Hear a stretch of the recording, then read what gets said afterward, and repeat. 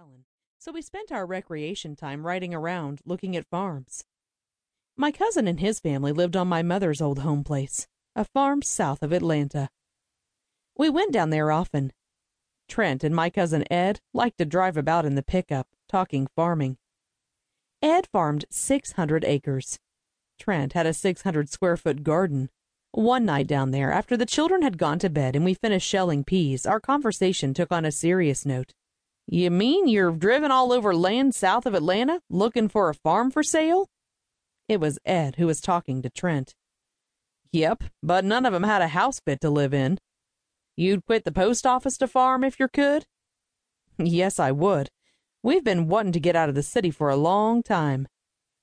"We thought you was just talking," Ed's wife, Mary Lou, said. "You just come on down here and farm on halves with Ed." I kept quiet, waiting to see where this was going. I always thought Trent was just talking too, and that those long drives we took were just recreation. I had never tried to picture myself in any of those farmhouses. We talked to one man named Slocum, but in my mind he was Yoakum, and I took his farm about as seriously. This conversation wasn't funny. Trent went on. "I don't actually know a lot about farming, but I can learn. I've always thought a man could make a good living farming.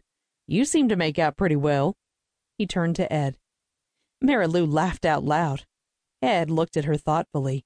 Then he said, as if it needed to be tested, "Mama says you can make a good living farming, and she and Daddy did and sent Louise and me both to college. Mama says land'll always pay for itself, and mo' than support anyone who'll work it." "I've always heard that, too. My mother's family farms in Walton County, all but her and one of her brothers. Mother and my daddy, who died when I was 10, were wiped out by the boll weevil, and they moved to Atlanta, where he went to work for Georgia Power Company, driving a streetcar. My sisters and I were all born and grew up in Atlanta, so I never farmed." "I never knew nothing about farming till I married Ed," Lou considered, in her thick drawl. "I wasn't raised on a farm, neither, and when Ed was courting me, I was always mad at him for being late.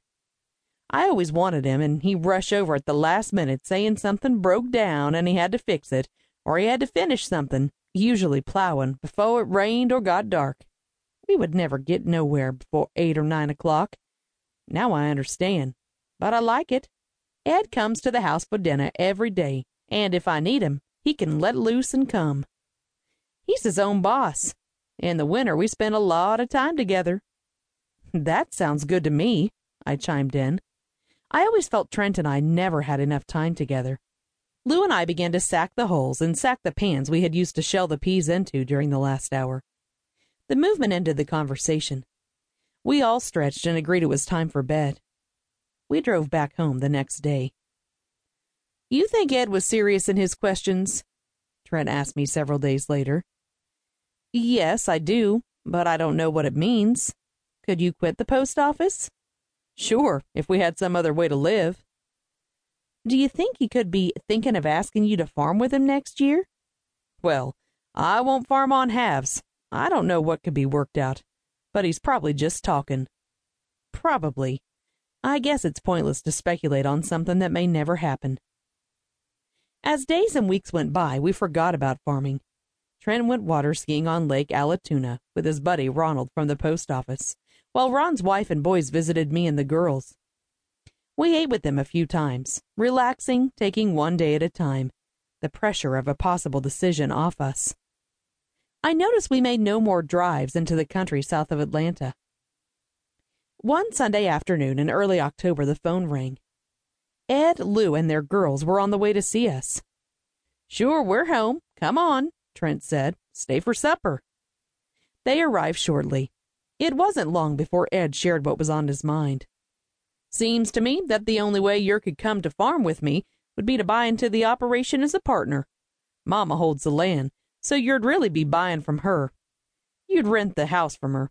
The equipment's mine. At least I use it and repair it." "Is the house there livable?"